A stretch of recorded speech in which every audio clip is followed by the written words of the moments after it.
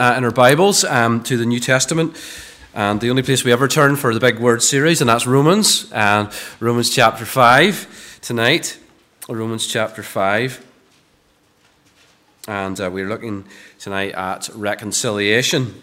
We've looked at justification, we've looked at sanctification. We haven't done that yet, we're going to do that soon. We've looked at the glorification, that's coming soon as well. We've looked at various aspects of our salvation. We've talked about imputation. There's a graphic coming up. You'll see a lot more of them. I've forgotten them. But you understand what we're doing. We're looking at these big terms that explain something of our salvation, and maybe in a different way, like looking at a jewel from another angle. And tonight we're looking at reconciliation. Reconciliation. Romans chapter 5. We're going to read from verse number 7. And just before we do, let's pray. Father, this is your word. We believe it's true. It's from the living God. And we understand that gives it an authority and a power beyond us. And we pray that you would speak to us and help us to understand. And we pray these things in the name of the Lord Jesus Christ, the Word of God incarnate, our Savior. Amen. Romans chapter 5, verse number 7. For one will scarcely die for a righteous person, though perhaps for a good person one would dare even to die. But God shows his love for us in that while we were still sinners, Christ died for us. Since therefore we have now been justified by his blood, much more shall we be saved by him from the wrath of God. For if while we were enemies, we were reconciled to God by the death of his Son, much more now that we are reconciled, shall we be saved by his life. More than that, we also rejoice in God through our Lord Jesus Christ, through whom we have now received reconciliation. Now let's turn over a couple of books to 2 Corinthians, and again chapter 5, 2 Corinthians chapter 5, and we're going to read from verse number 16.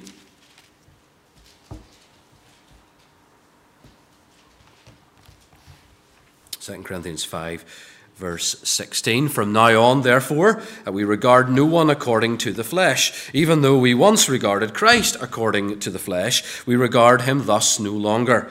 Therefore, if anyone is in Christ, he is a new creation. The old has passed away. Behold, the new has come.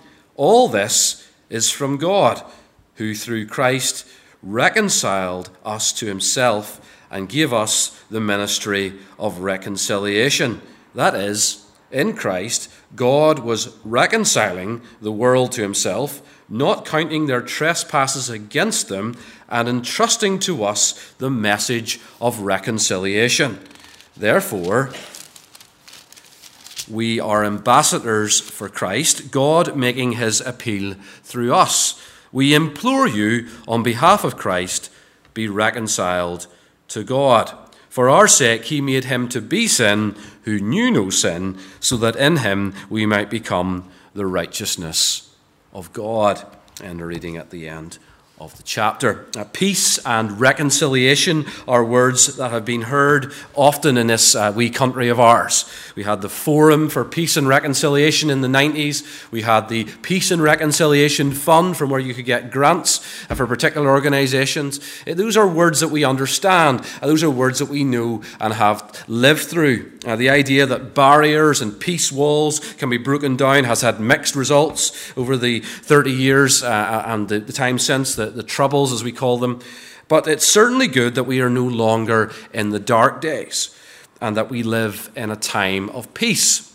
For yes, it's not the Troubles right now, but of course we're never too far from a political crisis in Northern Ireland. It's also not the Second World War either, is it? Yes, there are tensions in the Ukraine, and that threatens to boil over, but it's far enough away for us not to think about it too much. I don't think it causes you too much sleep deprivation. There's also war in Yemen, although that never makes the news, so we can forget all about it. But we personally are on peacetime. But is that really true? Let's consider this evening that we are God's enemies. We are God's enemies. Are we, as human beings, basically good or basically bad? What do you think about that question? If you are in need, people will come to help you. I can testify to that recently. People came to help my family when we were in need. People do good things for each other. Not everyone is in prison, only a small percentage. So there's no need to lock everyone up. Are we basically good or basically bad? But let's ask this question, can anyone be good enough to merit a place with God in heaven, in his holy place? Or perhaps more subtly, can anyone make a contribution to their own salvation? Can we, using our neutral free will, decide whether or not to believe the gospel? Are we basically good or basically bad? The answer in the Bible is given by its concept of being an enemy of God, which is found in both of these passages, which I read from the Apostle Paul's letters to a couple of churches back in the first century. In the Romans passage, where we'll mostly be spending tonight, perhaps you want to return back to Romans 5 for that reason. But in verse 10 in Romans chapter 5, it puts it like this, Paul puts it like this: "For if while we were enemies, we were reconciled to God." We were is Paul's way of talking to Christians and explaining where we started, our starting point. And on that, we can change the tense then to tell you what the truth is, that we are God's enemies. That's how we begin. We declared war when Adam sinned. Eating the forbidden fruit in that initial act of rebellion, Adam being the federal head of all of humanity, as we discussed on that night when we talked about imputation. His guilt rests on all of our heads, and that war declaration exists in every one of us by nature, and it ripples right down through the generations. We are opposed to God. We are living in God's place, his creation, and we don't even like him. Having no delight in his laws and his commands, we shake our fist and we think we know better, like those who hate their king or indeed prime minister. And we don't want a no leader situation. We sort of pretend that, but we don't really. No, we know the leader that we want. We look him or her in the mirror. We want to be in charge. That is our natural position. Romans 8 verse 7 says, "The sinful mind is hostile to God." That's the way it's put in the 1984 NIV. We've a new version of that, but that's the way it's put because that's the best translation. But the ESV says that the mind that is set on the flesh is hostile to God. That's the idea. This hostility is called sin. This is how it shows itself. This is the root of it all. This is true both by nature and also by action. We have this in us, and it's in us deep, and it doesn't take very long for things that are so deep in us to show themselves. Theologians would say we are totally depraved. Now, that doesn't mean that we are incapable of ever doing a good thing at all. That's not what that means. For people do good things. Oskar Schindler, not a believer, saved hundreds of Jews from the Holocaust. Harrogate College offer free hairdressing and manicures to job seekers who are attending a job interview and need help with their prospects. And my unsaved neighbour brought us around treats to the house when we had COVID in our house in September. People can do good things, saved or unsaved. But what it does mean is that everything we do is tinged with sin.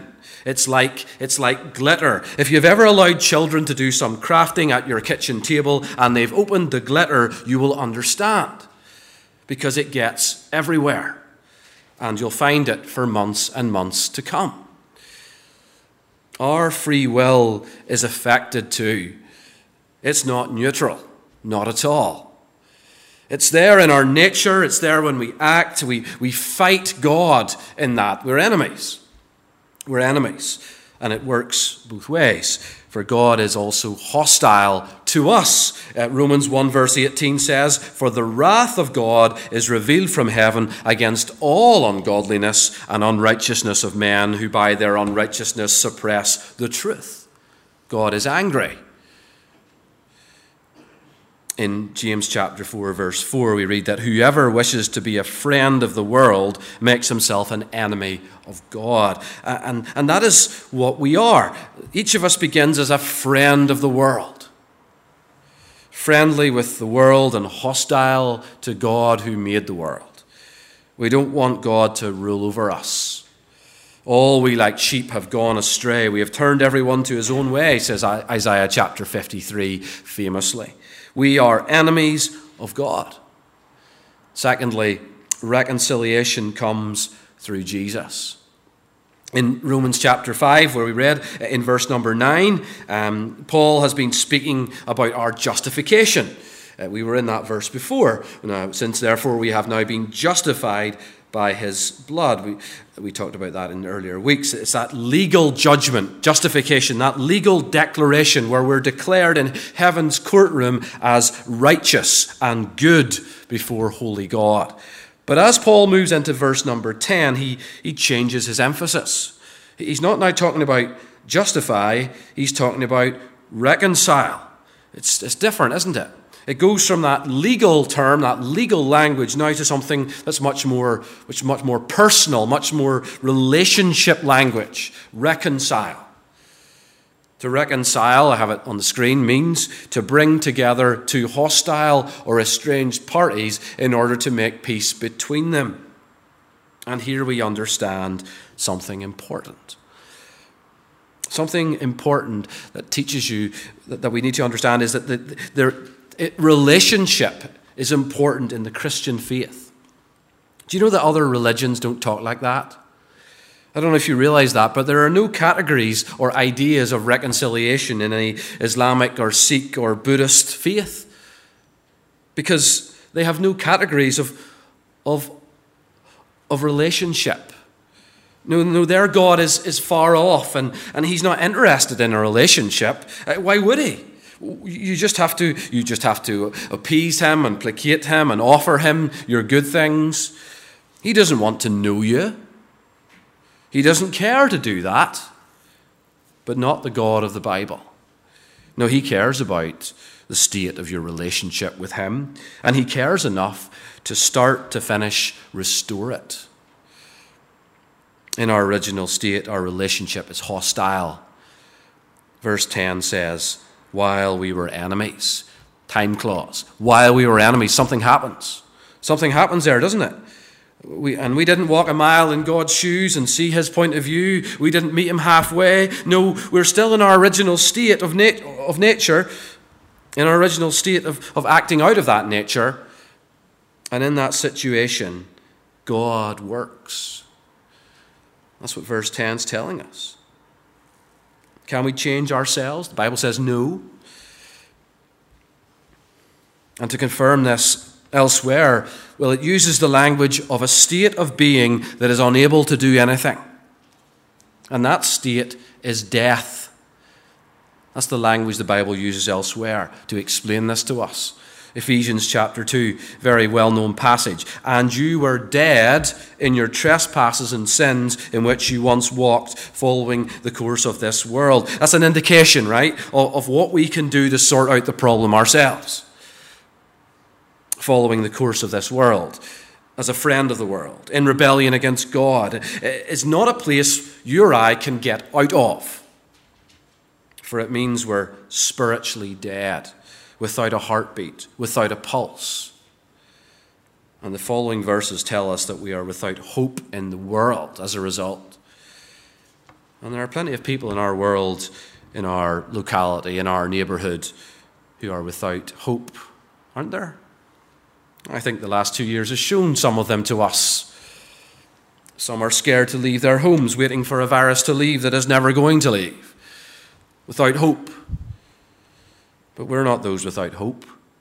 In fact, it goes the other way entirely, because the news of what's happened to us causes us to have great joy. Verse 11 of Romans 5, more than that, we also rejoice in God through our Lord Jesus Christ, through whom we have now received reconciliation. It's a cause for joy. How do you bring warring parties together? Well, you need someone in the middle. You need someone who understands both sides. Jesus Christ brings about our reconciliation. He is the middleman. He's the God-man. He brings the warring parties to a peaceful conclusion. He's able to do that because he's both fully God and fully man. He's divine and he's human. He's at one with the Father. He's from heaven, and yet he's able to sympathize with our weaknesses, and he's able to walk in our shoes, as it were, yet without sin. 2 Corinthians 5:18-19 is important here. Let me refer to it again. 2 Corinthians 5:18 says, all this is from God, who through Christ reconciled us to himself and gave us the ministry of reconciliation.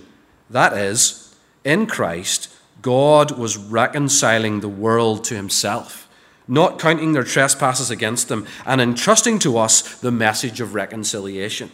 Who did it?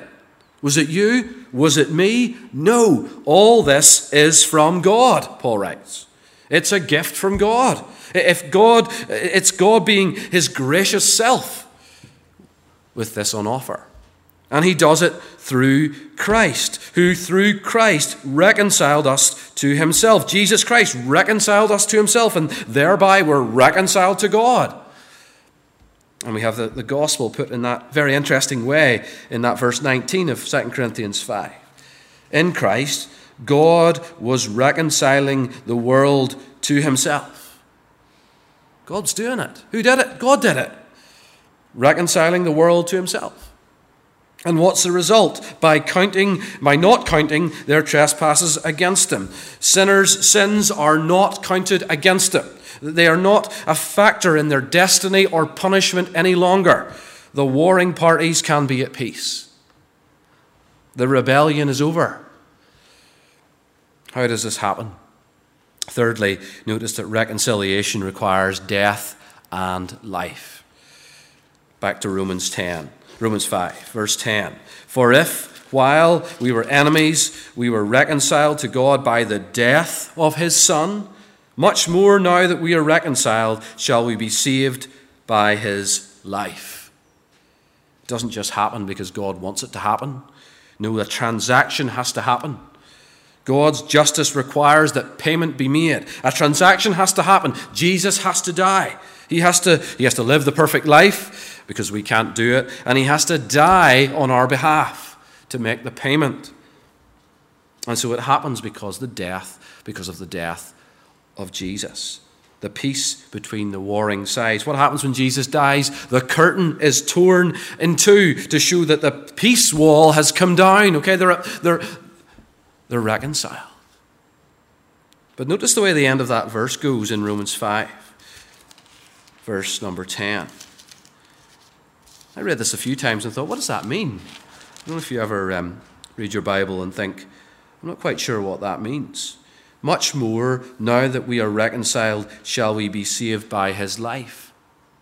And if you're thinking, what does that mean? It's time to get help, and trusted help. And so I had a look, and I looked at this verse. Because what it doesn't mean is that you're saved, and that's it, and on you go the rest of your life, one-stop shop, we're finished. No, Paul's not saying that. He's looking into the future, and he's saying there's more to this gospel. Much more now, he says. Much more now that we are reconciled, shall we be saved by his life. And he's sort of arguing from the lesser to the greater.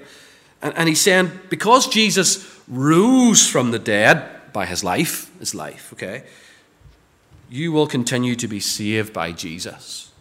There's more to come. There's sanctification, there's empowerment, there's future glory that awaits for you. Much more. You'll be saved by his life. It's not finished in the sense that the benefits of salvation you haven't received every one of them here and now and are enjoying them. It's finished in terms of the cross, absolutely. And we'll talk about some more of those ideas in the weeks to come in our Big Words series. But I went to someone who I found helpful, and his name is Martin Lloyd-Jones. You might have heard of him. And he writes this about verse 10 of Romans 5.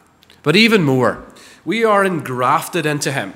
We share his life. We draw life from him. We have to fight the world, the flesh, and the devil. It is true. But can they destroy us? Never. If he has died for us, he will not let us go. He will bring us through all this to the end, to the glory. If God could deal with the problems of justice and eternal righteousness by the death of his Son, surely he is not going to be defeated by the lesser problem of the world and the flesh and the devil. No.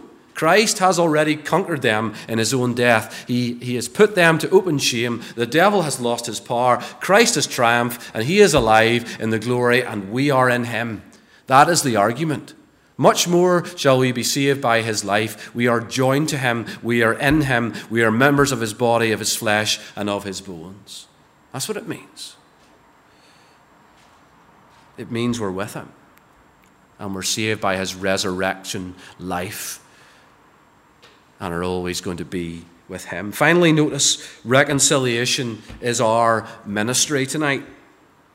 In 2 Corinthians 5, verse 18 to 21, we read, all this is from God, who through Christ reconciled us to himself and gave us the ministry of reconciliation. What does that mean? Well, let's keep reading because it tells us.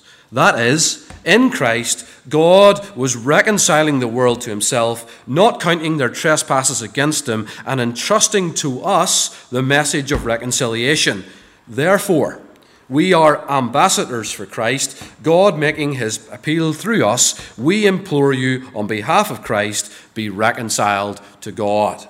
For our sake, he made him to be sin who knew no sin, so that in him we might become the righteousness of God. What does it mean that we've been entrusted with the ministry of reconciliation? I wonder, have you ever been entrusted with something important? Perhaps your grandmother entrusted her engagement ring to you to keep and to pass down through the generations. Or perhaps you've been entrusted as the executor of someone's last will and testament.